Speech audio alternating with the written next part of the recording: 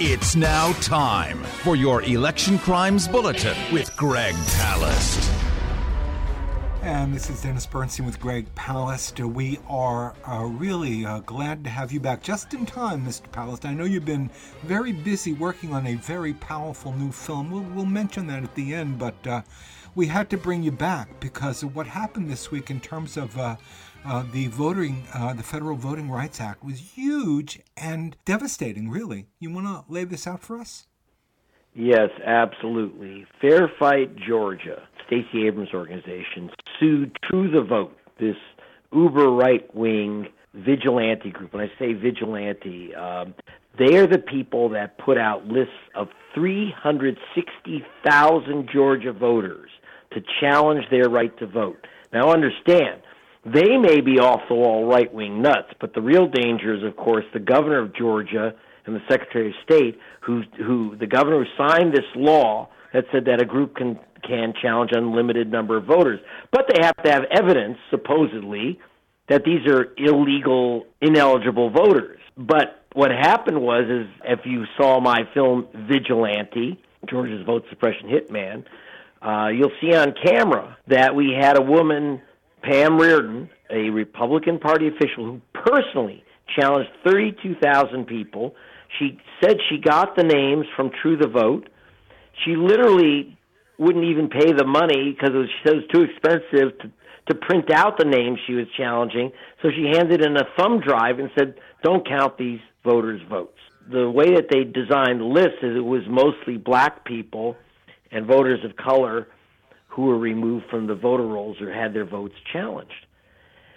So Stacey Abrams, the elections passed due to a terrific campaign that I was involved with, Rosario Dawson, Black Voters Matter, et cetera, got most of these voters back on the rolls, but still, just enough that Joe Biden was able to squeak by in the state by 11,000 votes and Reverend Warnock by about 100,000. But you have to imagine, 250,000 people had their votes challenged.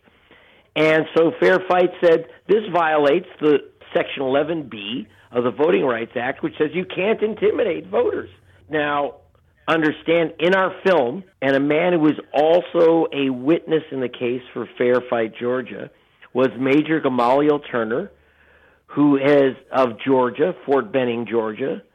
He's career military, 70 years old. He was assigned to Fort Hueneme here in California because of the war in Ukraine. And the Republican Party chairman in the Fort Benning area challenged his right to vote, saying he wasn't a Georgian. Well, you don't get assigned to California or Iraq or Afghanistan or anywhere else and then lose your vote because it's president, because you've been assigned by the military somewhere else temporarily. But this is what they were doing. And so the court ruled this was not intimidation under the Voting Rights Act, which gives these guys a free pass, not only in Georgia, but understand it's a federal court, Dennis. And that means that this ruling applies nationwide unless there's another ruling somewhere else or the Supreme Court steps in and says, no, this is clear intimidation. In the case of Major Turner, he was told that it was only 2 or 3 days before the election. They said, you can vote as long as you fly here from California, fly to Georgia, and prove you are, even though you're in the military, you prove you're a citizen of the United States and you have the right to vote. Greg, I want you to elaborate and say a little bit more about the implications. This is really an action in support of big, dark money in campaigns. So say a little bit more about True the Vote and really the expansive implications of this kind of decision. There's two things. One, let me tell you the implications first. Joe Biden won Georgia by 11,000 votes. That's it. Now, I'm nonpartisan. I don't care who the voters vote for. That's not my job as a journalist. What my concern is that people have the right to vote and have their votes counted. If it weren't for a massive, massive campaign to get people re-registered, these are black voters who've been voting for decades, thought they already had won the right to vote in the Voting Rights Act 50 years ago, and suddenly their votes aren't counting. But it's not just Georgia. Because it's a federal court decision, we now have True the Vote saying that they're going to expand their challenges from Georgia to Arizona. Don't forget, Joe Biden only won Arizona by 10,000 votes. So if they challenge 200,000 people, and even if 1 in 10 sticks, though there's no reason why they won't all stick, I don't know what'll happen.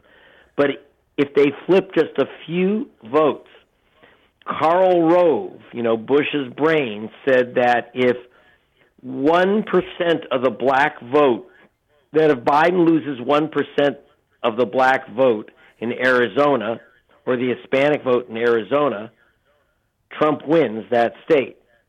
If 2% of the black vote in Georgia is suppressed, Trump will win that state, assuming he's running against, or any Republican running against Biden, because it was been so close.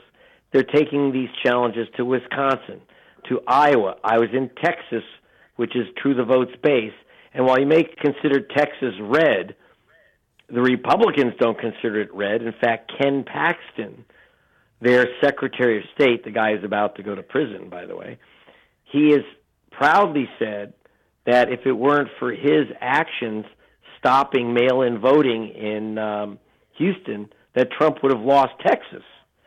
So True the Vote's actions have massive national implication, and this could easily cost Joe Biden re-election. And he's drowning already. So if last time was close, if the Dems stick with Biden, it's looking really ugly that it would only take a few votes to give and us again, it's Donald, about who whether wants to be a dictator. It's not a question of whether it should be Biden or Trump. It's a question of why don't we let the voters decide and not let this right-wing group decide. Now, here's the thing. This group is funded. They like to pretend, they're just, like the head of the group, Catherine Engelbrecht. She says, I'm just a housewife or something. A housewife backed by the Bradley billionaire family, the uber right-wing billionaires out of Milwaukee, Wisconsin, who've put $2 billion, and let me underscore that, $2 billion into blocking voters. In addition, you've got what appears to be, it's hard to nail it down exactly because, as you say, it's dark money, but, our chief investigator, Lenny Badpenny, has uncovered that they also seem to have, there's a trail of money coming from Charles Koch. But the important thing is that this is all dark money going into stopping people from casting their ballots, stopping Americans from casting their ballots. And by the way, while the court said, they had some legitimate questions about these voters, of the 360,000 voters that they challenged, not a single one out of 1/3 of 1,000,000, not one was identified as an illegal voter. No one proved that one was. In fact, True the Vote put up a $50,000 bounty if someone could prove a single illegal voter. No one collected because not one person was illegal, despite a $50,000 bounty to hunt them down, but despite the challenge. Now, understand, again, it goes nationwide now. And this is, it was, I won't say it was completely ignored by the press because it was on page 1 of the New York Times. But I got to tell you, they didn't understand this, the real massive implications. This is why we have you, Greg Palast, and I guess you brought this out very clearly right before you got thrown out of, I believe it was Pam Reardon's house, who challenged some 32,379 voters, and she didn't know any of them. Right. In fact, she said specifically, I got this list of 32,000 voters from True the Vote. They vetted them supposedly. I didn't do anything to vet my challenges. I didn't know any of these people. I didn't call them. I don't know who they are. I just got this from True the Vote. Now, one of the things that the judge ruled, are you ready for this, that Stacey Abrams' group did not prove that there was a connection between True the Vote's actions and the challenges. But I should say, Stacey Abrams' lawyers tried to enter our film, Vigilante, into evidence in the courtroom, and the judge said, you can't do that. So without my film, they didn't have the proof that they needed. They didn't have the connecting proof that they needed. They didn't have her confession.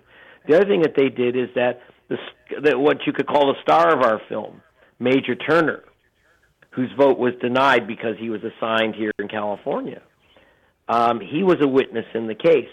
But again, they said, well, two things. One, they couldn't prove the connection to True the Vote because even though, again, they refused to allow our film into the courtroom.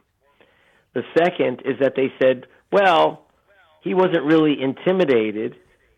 He was just inconvenienced. I don't think having to make a last minute at your expense flying to Georgia and proving as a soldier that you're an American citizen for a black man, and I should mention he's African American, and that his father was the co-founder of the Southern Christian Leadership Conference with Martin Luther King, is that he said, for a black man who went through the civil rights movement, this type of challenge is devastating. And if you go to my website, thegregpalast.com, and read my article, you'll also see the news clips showing the confession by this GOP official, showing Major Turner, frankly, in tears. This is a tough military man, but to say he wasn't intimidated? Are you kidding me? Let me break here for a moment. We have a few minutes left, and I want to sort of, this is an incredibly important voting story, and we're going to be picking this up in a month or two when things get really hot. But we wanted to bring you in because of this decision. But you are working on another part of this picture. I mean, there are so many levels of voter suppression unfolding in this country, and this is something you've really devoted chunks of your life to. You're working on a new film. They're unrelenting in terms of undermining the rights of people of color, of indigenous people, to vote. I'm actually working on two, because what's happened is, especially in light of this decision, I just spoke with Gerald Griggs, president of the Georgia NAACP, and he and Black Voters Matter and other groups have asked me to now update the film, and not only in light of this horrendous decision, but make it national. So Vigilante will now be Vigilante. It's a great film, Greg. It's a great film you made. And now we're going to have to make it greater. Unfortunately, if the court would not allow it into the courtroom, but whether it's in the courtroom or not, we're going to update it because we're going to make it a national film. It'll be America's vote suppression hitmen.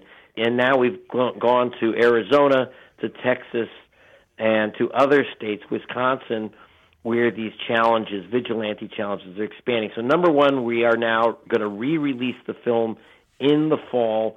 Martin Sheen is our producer, Rosario Dawson's our narrator, and we got to now take it national.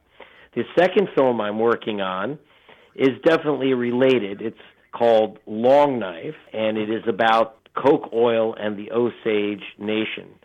What happened was that, as I mentioned on the air with you before, but quickly, the Osage Nation, the indigenous group, they were the richest people in America in the 1920s because they had the biggest oil strike in America, and they thought they were rich, and they were rich momentarily, until the U.S. government assigned guardians to every Osage. Any full-blooded Osage was given a guardian. They were declared incompetent by the U.S. government, and their guardians stole their money, and in many cases, killed the people that they were supposed to be guardians for. They killed as many as 200 Osage to steal their oil. But then that's in the film Killers of the Flower Moon, which will be released next week on Apple streaming. I just watched it. Very powerful. It's sort of the dramatization of the stealing of the Osage wealth. Right. But the thing is Leonardo DiCaprio. Starring Leonardo DiCaprio, but Leonardo has working with me. His father is my producer, George DiCaprio, and Leonardo is helping us make a film of what's happened in the 100 years since those killings. And what happened to them is something called Coke oil. Charles Koch, using Coke oil, stole $2 billion worth of oil from the Osage, basically stole all their oil, about $6 billion in today's money. These people were really dirt poor, and Coke oil was simply stealing the oil from them, and the government, the Bureau of Indian Affairs, just kind of watched and shrugged its shoulders, even though the Bureau of Indian Affairs is now the supposed guardian of Osage interests. Now, you have to ask yourself, why do Osage need a guardian? The chief of the tribe I'm working with, Standing Bear, is a top trial attorney. The head of their Oil Resource Council, Everett Wallet, whom you will see in the film Killers of the Flower Moon, kind of playing himself, Edward Waller, he's a college graduate. These are engineers. You have to understand I just interviewed Elise Patchen, an Osage Indian, who is also the refounder of the Oxford University Poetry Review. She graduated from Harvard and Oxford. She is listed by the U.S. government as incompetent. Understand what's going on here. They are not allowed to handle their own affairs. This is insane. And where Dark Money comes in, where the two films come together, is Koch, to protect himself, has run these massive vote suppression campaigns because you can't steal people's oil.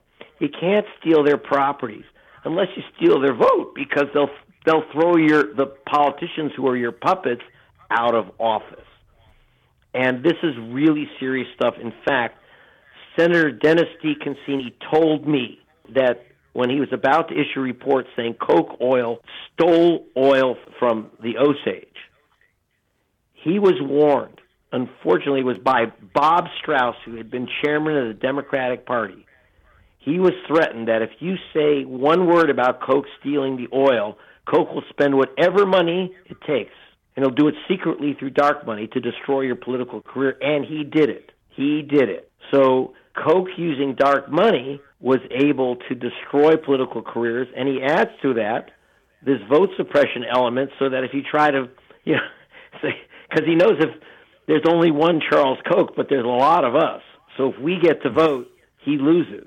That's amazing. And it's, I've made this point before, but it's so important because indigenous communities across this country, Native Americans across this country, have been organizing in recent years. They sort of gave up because of the oppression and the genocide, but there has been a whole new wave of Native Americans who are fighting for the vote and fighting for their vote. And this is in part what's got the extreme right wing's attention, because all of a sudden you've got an activist group of Indians willing to take this issue on, and so that the repression, you can expect it, right, is going to come down harder, and they're going to be thinking about new ways to make sure that the Osage do not have a say and that indigenous communities continue to be marginalized. So this is so timely, Greg. Well, I have to say there's a connection between the two films. In fact, we don't know which scene to put in which film in some cases because, for example, in the case you mentioned, the Osage, they are very sophisticated on this issue of vote suppression. So even though they're in Oklahoma, you understand the Osage are in Osage County, Oklahoma. That's where their reservation is. And they went to Arizona. The state of Arizona tried to block, and I should say when I say the state of Arizona, the Republican state legislature in Arizona has bent over backwards to try to stop natives and reservations and pueblos from voting. So, for example, they actually eliminated all polling stations, and I kid you not, completely eliminated all polling stations from the Yaqui Pascua Reservation. All of them. Now, the only way that Biden won by 10,000 votes is that the Osage Nation from Oklahoma sent representatives and help to the Yaqui Pascua and other groups in Nevada and Arizona saying, here's how we can get your vote put in. And so they got people addresses so they could get mail-in ballots. Understand, on reservations, sometimes an address is 200 yards west of the gas station. Well, you can't get a ballot that way. So they helped them get ballots, fill them out, and brought them in so they would not have to drive 100 miles round trip to vote. And that saved Joe Biden. Not that Biden never said thanks, but it doesn't matter. The important thing is that the vote. American natives are active, they're on the move, and they're not going to let anyone steal their vote. And so they're working with the Palace Investigative Fund in helping us get this film out with Leonardo DiCaprio, who's also done a hell of a lot of work promoting our voting rights work. Yes. And the Flower Moon film is worth checking out as well, because it gives sure some riveting history about this and contextualizes your work happening here and now. We've got to leave it right there. Greg Palast is going to be back. He's working hard on this film. We're going to talk to him. We're going to give him a little break, and then we're going to pick this up a little closer to the election. Greg, thanks for coming out of hiding to do this with us. Very okay, I had to get out of the film edit. Story. Thank you so much. No, we had to bring you back from far away to do this. Okay, we'll accomplish that, but we'll stay informed, stay alert, check your registration. Thanks, and go to GregPalast.com for the rest of the story. Yeah. Okay, GregPalast.com. Thanks, Greg. Be safe.